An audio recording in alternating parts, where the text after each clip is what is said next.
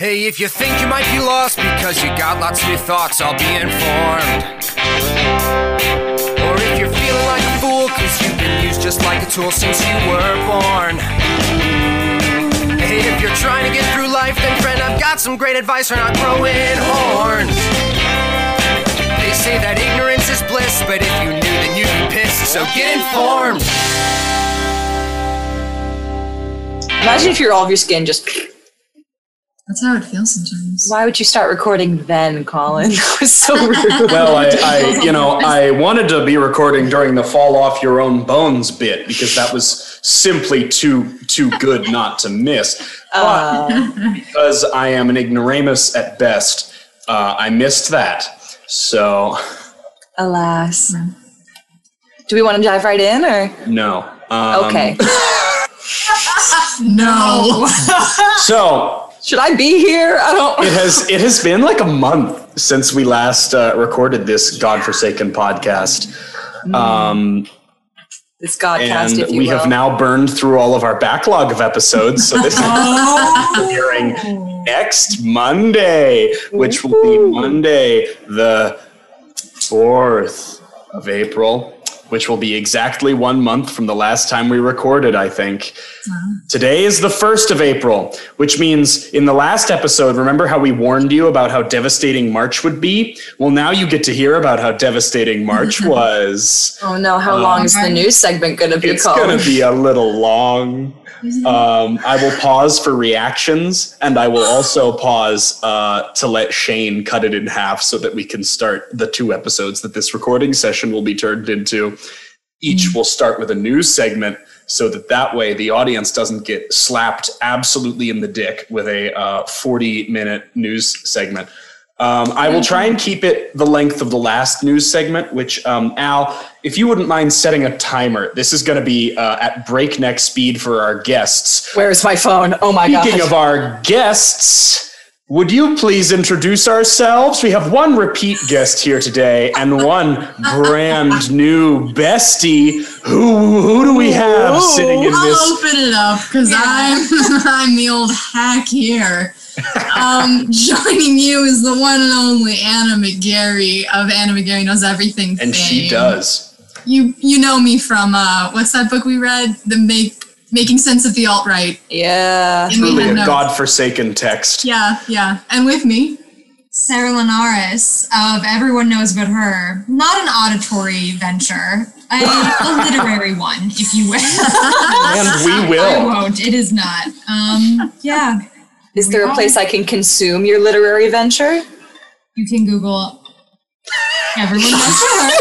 I can Google it.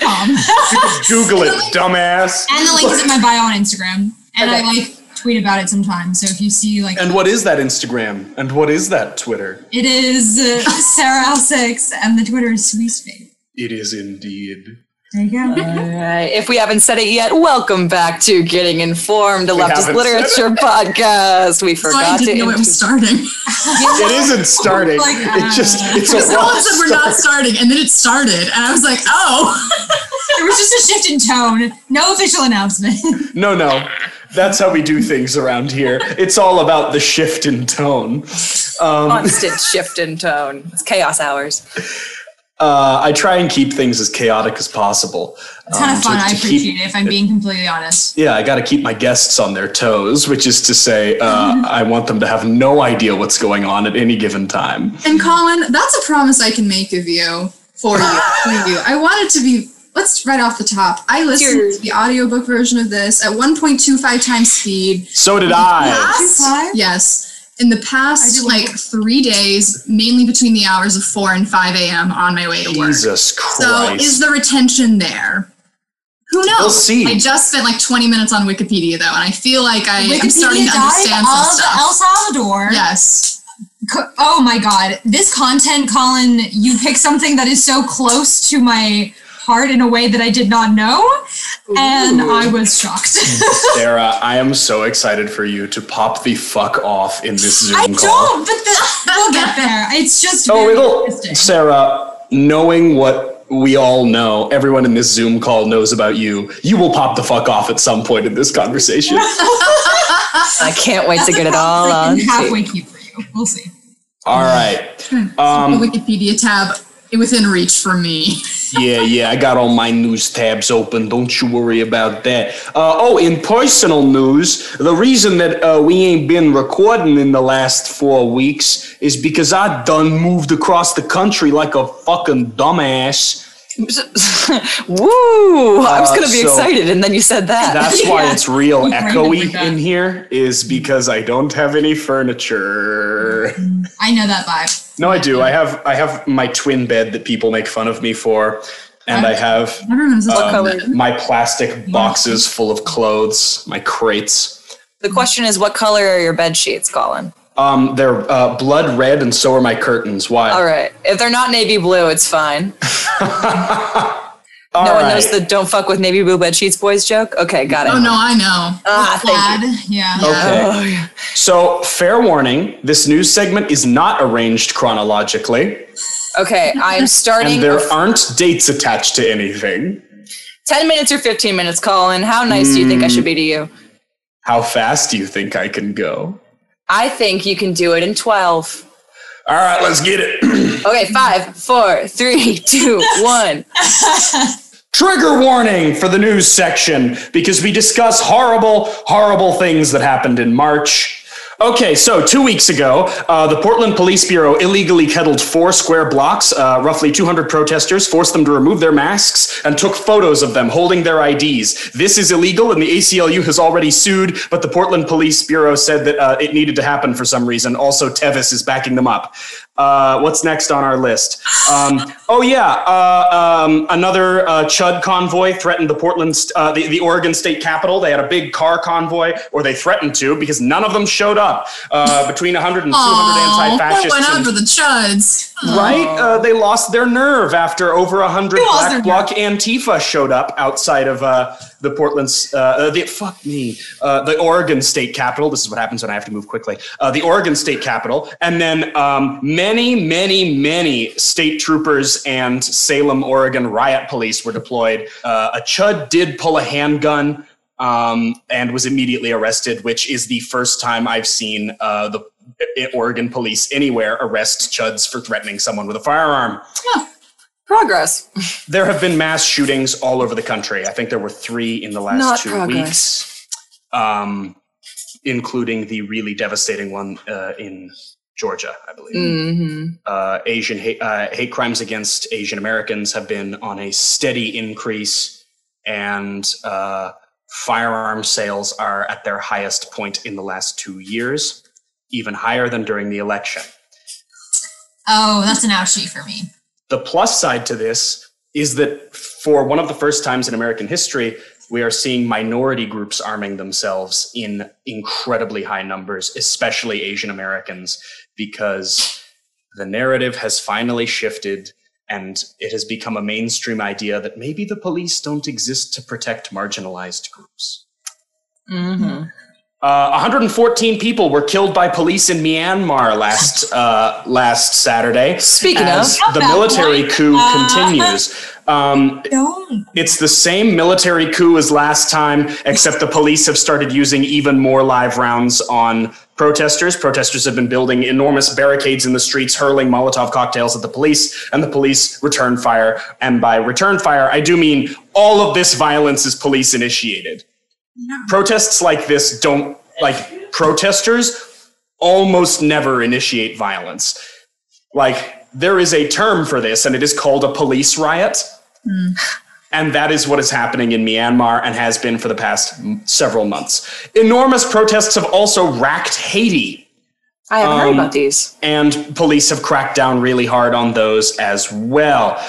Protests in France have popped the fuck off as well, where French farmers protesting... Oh, fuck. I see this is what happens when Colin... No, oh, God damn it. That's a different news story. French farmers protesting something drove their tractors into Paris, dumping thousands of pounds of animal excrement onto police officers. That's hot. Were they mad things were locking down again? Because I know cases are going up there. Is it unrelated to that? It's unrelated to that. It's good. It might be a gas prices thing. I mean, I remember like the last Yellow time. Vest. Well, I remember a lot of farmers were affected. Google will reveal the truth. Yeah. I mean, they were just being good farmers and providing the pigs with some shit to roll in. They should be grateful. Oh, fertilizer tax. There was a fertilizer tax. Oh, fertilizer tax. Then perfect. There was a fertilizer tax, and so they dumped animal shit, i.e. fertilizer, on cops. Do you think that's going to happen when the New York City gym tax goes into effect? Yeah, except they're going to come and take a piss on us.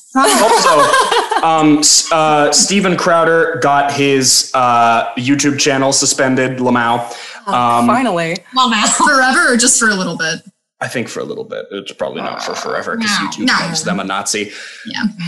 Echo Park, an enormous unhoused community in Los Angeles, was besieged by the LAPD. For the past week, they gave the houseless people in the community only about 4 hours, if I'm not mistaken, to evacuate, and then retroactively claimed that they'd given them a much longer time. Yeah. They set up an enormous chain link fence around the park from the research that I've done overnight. Yeah. So they told that they didn't tell anybody. They put up flyers. I think that it was originally supposed to happen later, and then they saw there was a lot of public pressure, and they're like, shoot, we got to do it now. Fight this up in a second. Yeah. Yeah. And so essentially what started to happen was LAPD officers wielding 12-gauge shotguns filled with what are known as super socks, which is just a bag filled with lead pellets. It's a less lethal munition, but not at 6 feet. Yeah. Less lethal doesn't sound right, you know? Well, I mean, a taser is less lethal. You can die from having a taser. It's like when they were like rubber bullets, and then I was like, oh no, those will get you. Especially, again, at where the LAPD was aiming them, which was point blank fucking range. So as per usual, the LAPD is behaving, shall we say, badly. You got 6 minutes, Colin. Okay, Joe Biden announced a new infrastructure plan, and the Portland NAACP is they just released a statement against Ted Wheeler because Ted Wheeler is refunding the Portland Police Bureau with another $2 million, already reneging on the cuts they made in August and the additional cuts that they tried to make in September or November, but then failed. Are you fucking kidding me? Well, okay, so the PPB has a budget of about $225 million, which is pretty small for a police bureau, especially one for a major city. And they got cut, I think, by about 10 to 15 million. Last summer. And then a city council member who ran on cutting the PPB's budget voted against cutting the PPB's budget after the election. You love to see it. And because they were going to cut it by another 10 million. Ooh. They were only going to cut the budget by like 6%. And they chickened out. And now they're slowly starting to creep the budget back up and just hope no one will notice. Yeah. Yeah. That's, I think, U.S. policy, baby. They do a lot of things and they're like, no one's paying attention. It's fine. I feel like so many times we see politicians and they're outspoken about something and then their voting record is the exact opposite. And you're like, honey, you thought we wouldn't look it up? And they did. Boy, are we going to talk about that with today's book. Hello, everybody. My name is Allison Gropey, and I'm one of your co-hosts on this podcast. My other co-host so conveniently forgot to say our names. I'm Colin Orton, and I'm in a vast, empty, echoey space. Let's manufacture some consent, baby. Like the whole thing's happening out of order, and I feel like Nomers, chomers, I don't remember what I read anymore. I can't talk about it. I'm sorry. Sarah, the Wikipedia's right here. They can't hurt us. We got them. You can't take my knowledge away from Not yet. Girl, one time on this podcast, I said that elephants worship the moon. Your brain goes weird places when you talk for this long. I don't think I'm there yet, Al. I don't think I'm there yet, but I will let you know when I do get there. Stay on for a couple of months, see how you feel. To use the Catholic Church's argument, can you disprove? Can you disprove? Yeah. Wow. All right, today. So sorry. Today on Getting Informed, we are beginning a new book. We are reading Manufacturing Consent, written by Noam Chomsky and one other dude whose name I forget. Edward S. Herman. Hermie. Yes. Thank you very much. And we're beginning with the first 2 chapters. I would like to begin with the introduction, please. Oh God, the 2-hour-long introduction. I read the introduction. No one asked you to. Not a single one of us. I listened know, to it. but- I don't know if I skimmed it. was I'll there. say it. There I are skimmed it. problems, and he gave a lot of examples, and I was like, Oh. I am not familiar with all these examples. The The whole introduction book's goes gonna be fucking example. hard. Not gonna lie. Mhm. There's some really good quotes. First, they predict targeted ads in this book, They do. Oh no! which is really Don't say funny that. because It's targeted ads, man, Because they're everywhere. because they exist. You Google something once, and then you get an email about it, and then it's in your Instagram, and you're like, oh my God. so this book was written in 1988, Yeah. and they predicted targeted ads. First, They and actually foremost. loosely predict a lot of things. Like Although he I think said. the introduction might have been written later, I think but the my reading introduction- comprehension is so ass that I skimmed the preface, which is separate from the introduction. So you can go ahead and have fun. Be free. okay. Rome. Oh yeah, with a new introduction by the authors. Okay. So the introduction was written in like the 2000s, I think, Yeah. and that adds some really interesting stuff because they talk a lot about how the internet has changed how news operates. Mhm. Oh, I remember that. I read that. I Part remember, of it. I read remember part of it. being in the train station. Oh shit! Okay, hang on. That's what I remember. Yeah, they were like, only the mass media can really mobilize the internet because they get to the numbers, but all you little independent people don't get to do anything. And when you're the mass media, you need, like, most people are reading your stuff for free, so you make all your money on ads. And you have Advertising. to appeal to the And advertisers. it just Therefore, further don't say compounds. anything controversial. Yeah. Mhm. And I quote, "The internet is not a means of communication for those lacking brand names." Yeah, that's a good one. There's this awful thing where he lists that there are only like 5 companies and all the stuff they own. And I was like, I kind of wanted to cry a little on the inside if I'm being honest. And what's funny about that is that the antitrust legislation passed in the 1890s doesn't actually ban that. No. It's not about the monopoly. It's about the shady means that the monopolies at that time used. why did I think we ever had actual like anti-monopoly laws in this country? What? Because I feel like that was told to me that monopolies are bad, and then I looked around and I was like, but everywhere, and we don't stop it. And like one of the first things you're taught about economics is that we banned monopolies. We didn't. Yeah, we did. well, Yeah, Al, They did if want monopolies were so bad, surely the free market would simply make them obsolete. that. You're right, Colin. You're right. No Thank such you, goddamn Sarah, thing as for a engaging market. for engaging with me in the free market of ideas. It's Anyway. Finally, a real libertarian on this show. Anyway, how do you feel about age of consent laws? Okay. I want to make No, back to the book. I want to make perfectly manufacturing our consent. yeah. I want to make perfectly clear just like what this book is about first, because we have yet to like give the thesis statement for the book. Because that title can mean a lot of things. Yeah. It's like, what? The energy in this Zoom call right now. Colin, put those away. He's got batons. Okay. The basic thesis of the book is that media in America, not just news media, but most media, movies, television, follow a propaganda model, which means that they are all under the jurisdiction and influence of different dominant private interests that sort of abuse its influence to further their own means, which sounds like something most leftists are like, yeah, I know. But right? He really lays it out and gets like into the specific ways that this is like actually functioning. Like in the first chapter, I know we'll get to it, but like the 5 editorial filters. It's like a system. He has it all laid out.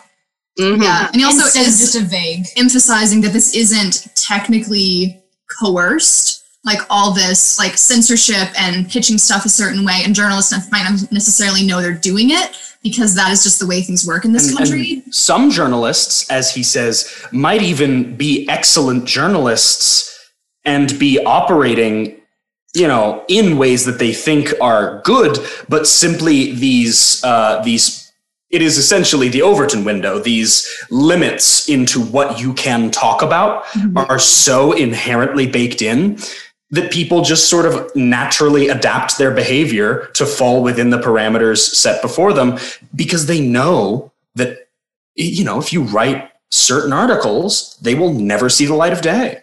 Yeah. And you might even get called up to talk to the big man upstairs. God. God. Yahweh. Well, He has first your thoughts. boss and then God, because your boss is second to God.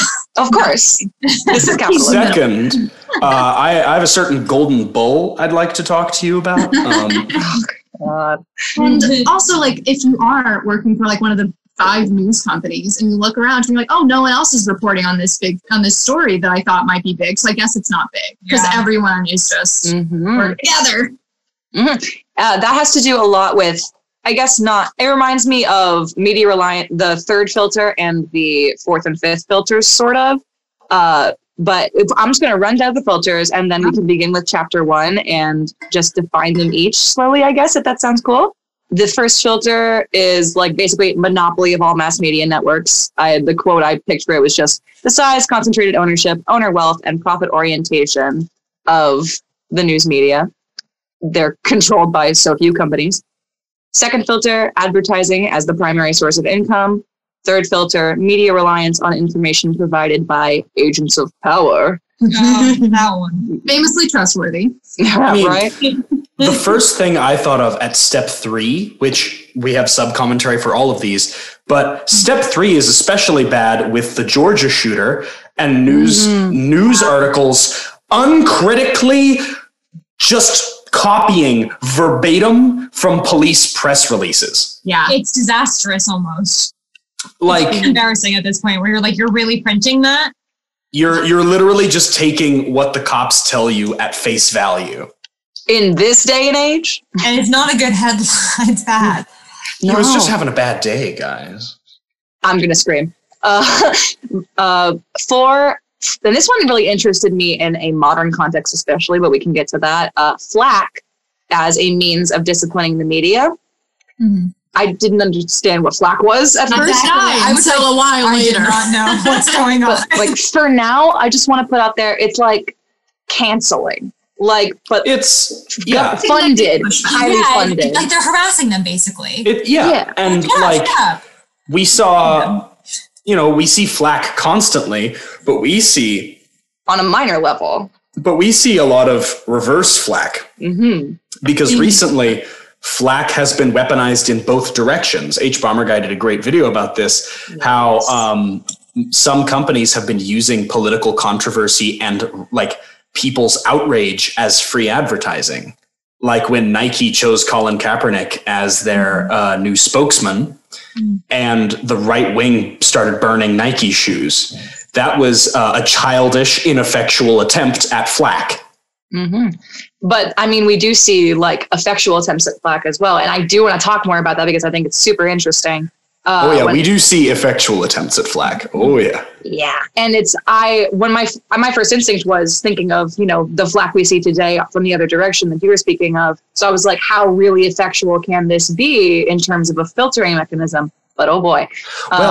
And we see a lot of bottom up flack, which is not super effective because Chuck from Iowa doesn't have a lot of say over what happens at CNN or at Nike. We're really rooting for him, though. He'll turn it around one day. Hope he gets there. But top down flack is very effective. Mm-hmm. And then fifth filter, anti-communism. Ugh. That was my favorite. It's the one that I understood the most because I was like, yes, this exists. Like, obviously, this is something that is just so. Now I'm like, and I mean, it's so deeply ingrained in our society. And this has been written in 1980. Yeah, 88. Mm-hmm. And I mean, the anti-communism has weakened a little bit in the last decade, but like the reason that we still have "In God We Trust" on everything is because the Soviet Union was actively atheist. So when did we put that in everything? The 50s. I know it wasn't the 50s. Yeah. Yeah. We started stamping "In God We Trust" on money and government buildings and the Pledge of Allegiance. For the explicit reason that the Soviets didn't. Oh my God, why were we so obsessed with them? Oh my god! It's not like I like you or anything. Honestly, like we couldn't even build our own brand. We're just copying them. Well, we couldn't. Our whole brand was that we weren't the Soviet Union. It is honestly a little bit embarrassing because in retrospect, we're like, okay, you weren't solving your problems. You were just focusing on other things. Well, that's just America, though. Well, how we solve our problems is by endlessly propagandizing around them and flacking anyone who says that we have problems.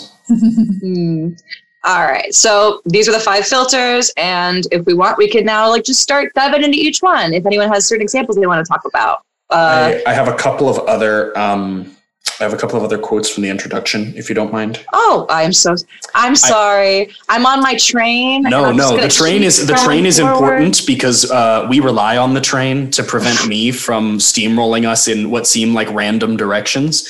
So, but hit me with that introduction. I also have a fun fact about our last reading that I think Anna and Sarah would be interested in. So our last reading was Mutual Aid by Pyotr Kropotkin.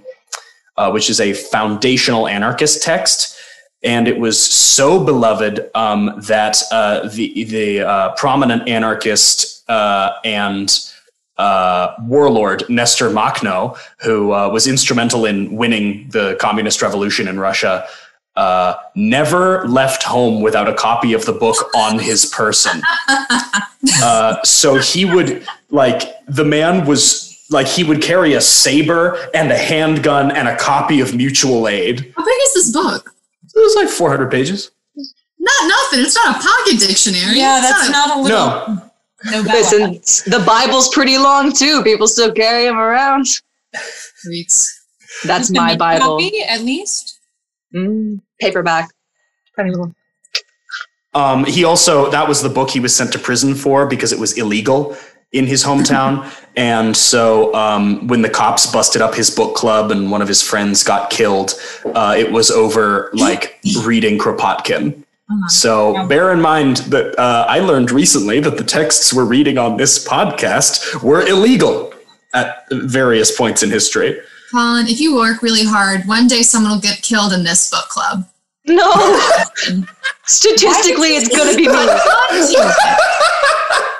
I'm not trying to die today. And it's going to be you.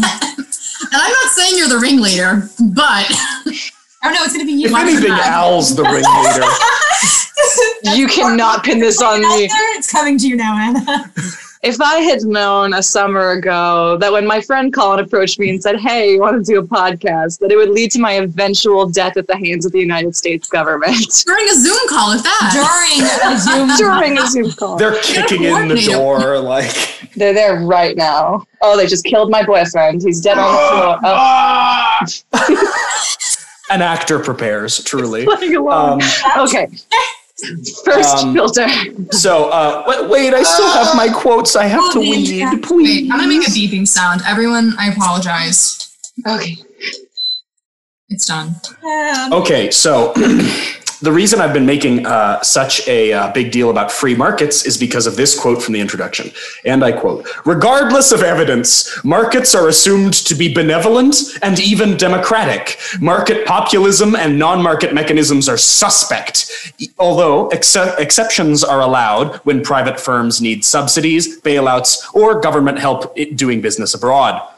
The rise of advertising, this is a separate quote, has created the displacement of a public sphere by a depoliticized consumer culture, and it has had the effect of creating a world of virtual communities created by advertisers and based on demographics and taste differences of consumers.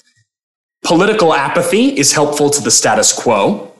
The public is not sovereign over the media, and entertainment not only has the merit of being better suited to helping sell goods than advertising, it is also an effective vehicle for hidden ideological messages.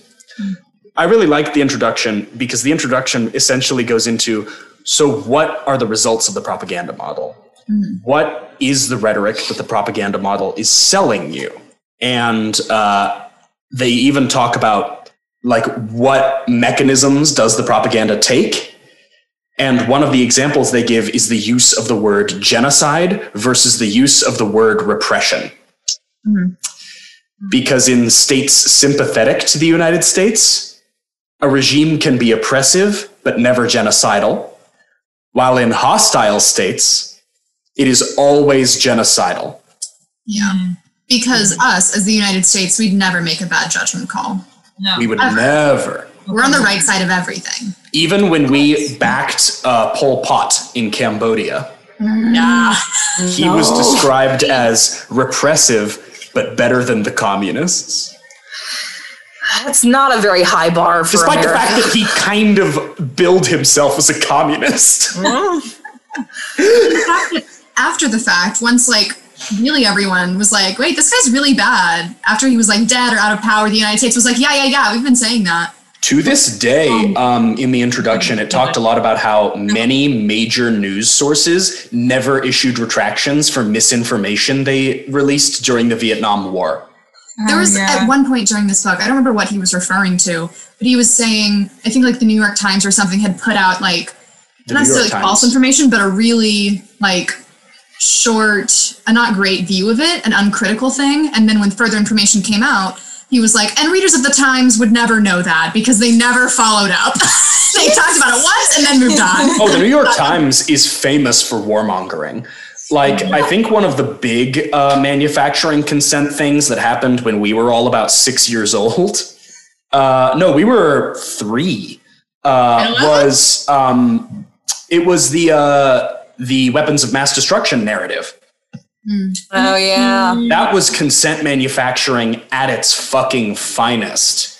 Was the government lie repeated completely uncritically over and over. Can I ask a basic, stupid question? Sure. Why is it called manufacturing consent? Because a government rules by the consent of the governed. This is my assumption. We haven't actually gotten there yet. I was thinking basically the same thing. But like, so in a democracy, the government rules by the consent of the governed, right? But if that works because we as the people are like, yeah, our government. And basically our media is telling us our government is good and working for us. So we're manufacturing the consent. So, real consent so of the nation. the system that exists, which are not technically government organizations, it's more free than, say, a state-owned government. But again, it's not necessarily the state that is even manufacturing consent. It is corporate interests invested in maintaining the status quo, which being the state, manufacture the consent of the governed via media, then legitimize the state. Yeah. No. Yeah, because I was thinking that too. Like I'd finished like the introduction, the 2 chapters, and I was like, wait, what does this title even mean? And getting down that to that, I was like, oh, that's a really clear. I feel like the more I read about the book, the more I came to understand really what the overarching idea was. Yeah. But it was very difficult to place, especially with all the specific examples in the beginning where I was like, what are you talking about? What is the relevance? This book book came out in '88. So the example, like everything he's talking about in the chapters 1 and 2, I was not alive. And apparently the media wasn't reporting on it well. I think that's why the introduction is, like, usually I am an introduction skimmer or skipper, and by sheer chance, I happen to read this one, and this one slaps because all of the problems that we had in 1988 have only gotten worse. Yeah. Well, with how increasingly fascist our government has become, and the further centralization of corporate assets and media assets. Mm-hmm. Because as the internet grew, local papers and publications shrunk even fucking more. Yeah, because he makes the point to be like, look, this wasn't great before, but now we've condensed even further. And it's even worse. Yeah. Which ties in perfectly to the first filter. All right, thank you, Al. Yeah, I'm going to shut the fuck up now. Well, don't shut the fuck up because, as usual, I want to hear everyone's thoughts on this. The first filter, which basically describes the monopoly of mass media networks, discusses several different points in which just by the sheer fact that all power is concentrated, like you said, in these top 5 corporate interests, corporate owners, it is impossible for smaller stations to join the market, basically. Not on a brick and mortar level, not on a level with any kind of notability. And just the I have a quote here, media stocks are market favorites. Just making news media and news time a commodity, like putting your name on the news, it already starts to cloud the intentions and the purity of the news source, because now you have to maintain a relationship with shareholders. Yeah. Is news really free if it has to make money? Yeah. No. No. Absolutely not. I think he very clearly says that's not true. Something I liked about like these 5 filters that he lays out is that they all very clearly build on top of one another. And like it reminded me of reading and listening along to the Fascism episodes where it's clearly like, here's one thing. Because then like talking about this, I also want to just talk about how you need advertising because it's like all connected. Well, yeah, go for it. No, go ahead. Like advertising, he points out, became a really big factor in the late 19th century, in the 1800s, when papers that took advertising dollars could simply sell their own papers at a loss and recuperate that money with ad revenue and just price out papers that didn't take ads. Something And so in like a review video of everything, because I was just trying to make sure I knew what the hell was going on. The quote was something along the lines of, the public will never pay the actual price of what like this journalism and media costs to produce. Therefore, we have to rely on ads. And I'm like, there has to be a better way. Why would we not pay for that? Why is that the assumption? because Like, it's fucking expensive. It's really expensive. Like, are you going to subscribe to all the newspapers and all the everything? Like, we don't have the money. The sad thing here And is that, like, us supporting it.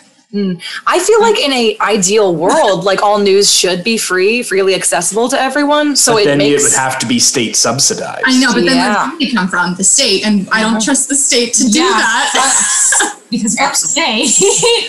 And of course, we're seeing a sort of workaround with that now with the Patreon model of gonzo journalism, where independent journalists have Patreons, where you don't fund them by article, you fund their life, and then they produce media that is less biased.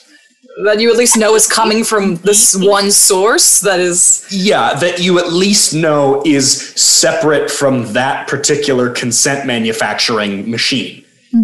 Because it's just one person who is getting money from people who pay for the stuff that they already produce. That being said, you can get kicked off of Patreon. Really? That's a technique the Proud Boys have been leveling against a lot of gonzo journalists, because the Proud Boys hate nothing more than independent journalists, because independent journalists make them look really, really bad. Well, they don't make them look really bad. They just look really just bad. are really And then bad.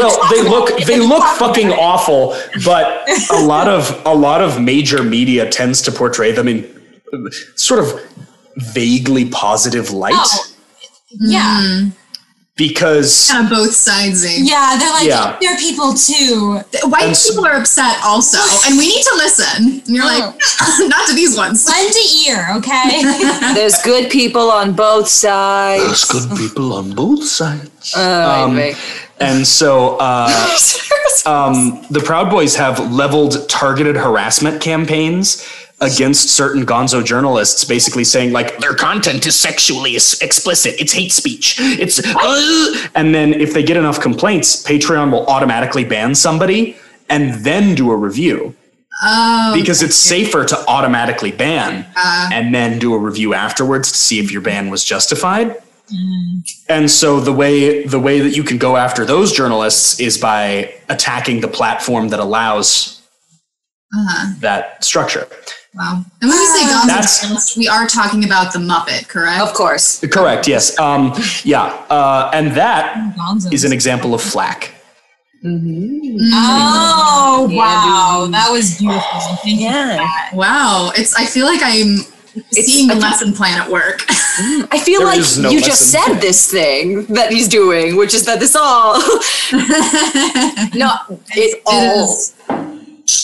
It's all, you can't, I like, think as that's soon as you what's get into hard. one, you move on to the other. Exactly. Because they're all About it, connected. you don't have time to process. When I'm I reading can't it. focus on one at a time. Yeah. Also, can I just say, because I keep hearing it from each of our Zoom windows independently, that after moving to New York, it is fucking alarming being constantly reminded that we live in a police state.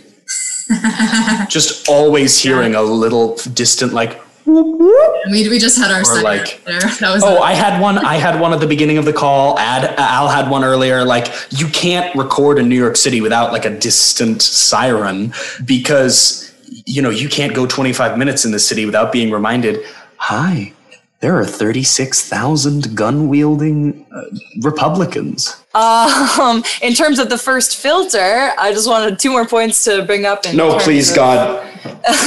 In terms of, I love the EMT conversation, don't get me wrong. I actually do find it very fascinating. But it relates to this actually, because if you can't afford to open a small news station, I just want to talk about, because this was written in 88, so he was talking primarily about brick and mortar stuff. And I just want to point out that the level of expense it costs to run a brick and mortar news station, on page 4, he discusses how expensive it became starting from 1837 in, I believe, London, to open new newspaper places. At first, it was under £1,000. 30 years later, by 1867, it was £50,000. And by 1918, it was well over £2 million to circulate a newspaper. And that's still like old money. Like, yeah. £2 million in 1850s money. 1918, but like still. Oh, fuck. Big difference. And in World War I money. Yeah, there is no such thing as like a small like news organization, because it costs so much fucking money. Like, you can't have anything small, so it needs to be like big enough that you have all these like big boy money people getting you off the ground. And of course, what that means is that all major media skews right, because left-wing media generally scares advertisers, because advertisers care exclusively about one thing. Sex. Sell. Oh. Yes, correct, Anna. Very good. And then, generally, big businesses are not fans of socialists or anything further left than that. Yeah. There's Also, any kind of challenge, which is, in theory, what good journalism is doing. Challenging, asking the questions, which scare we. So.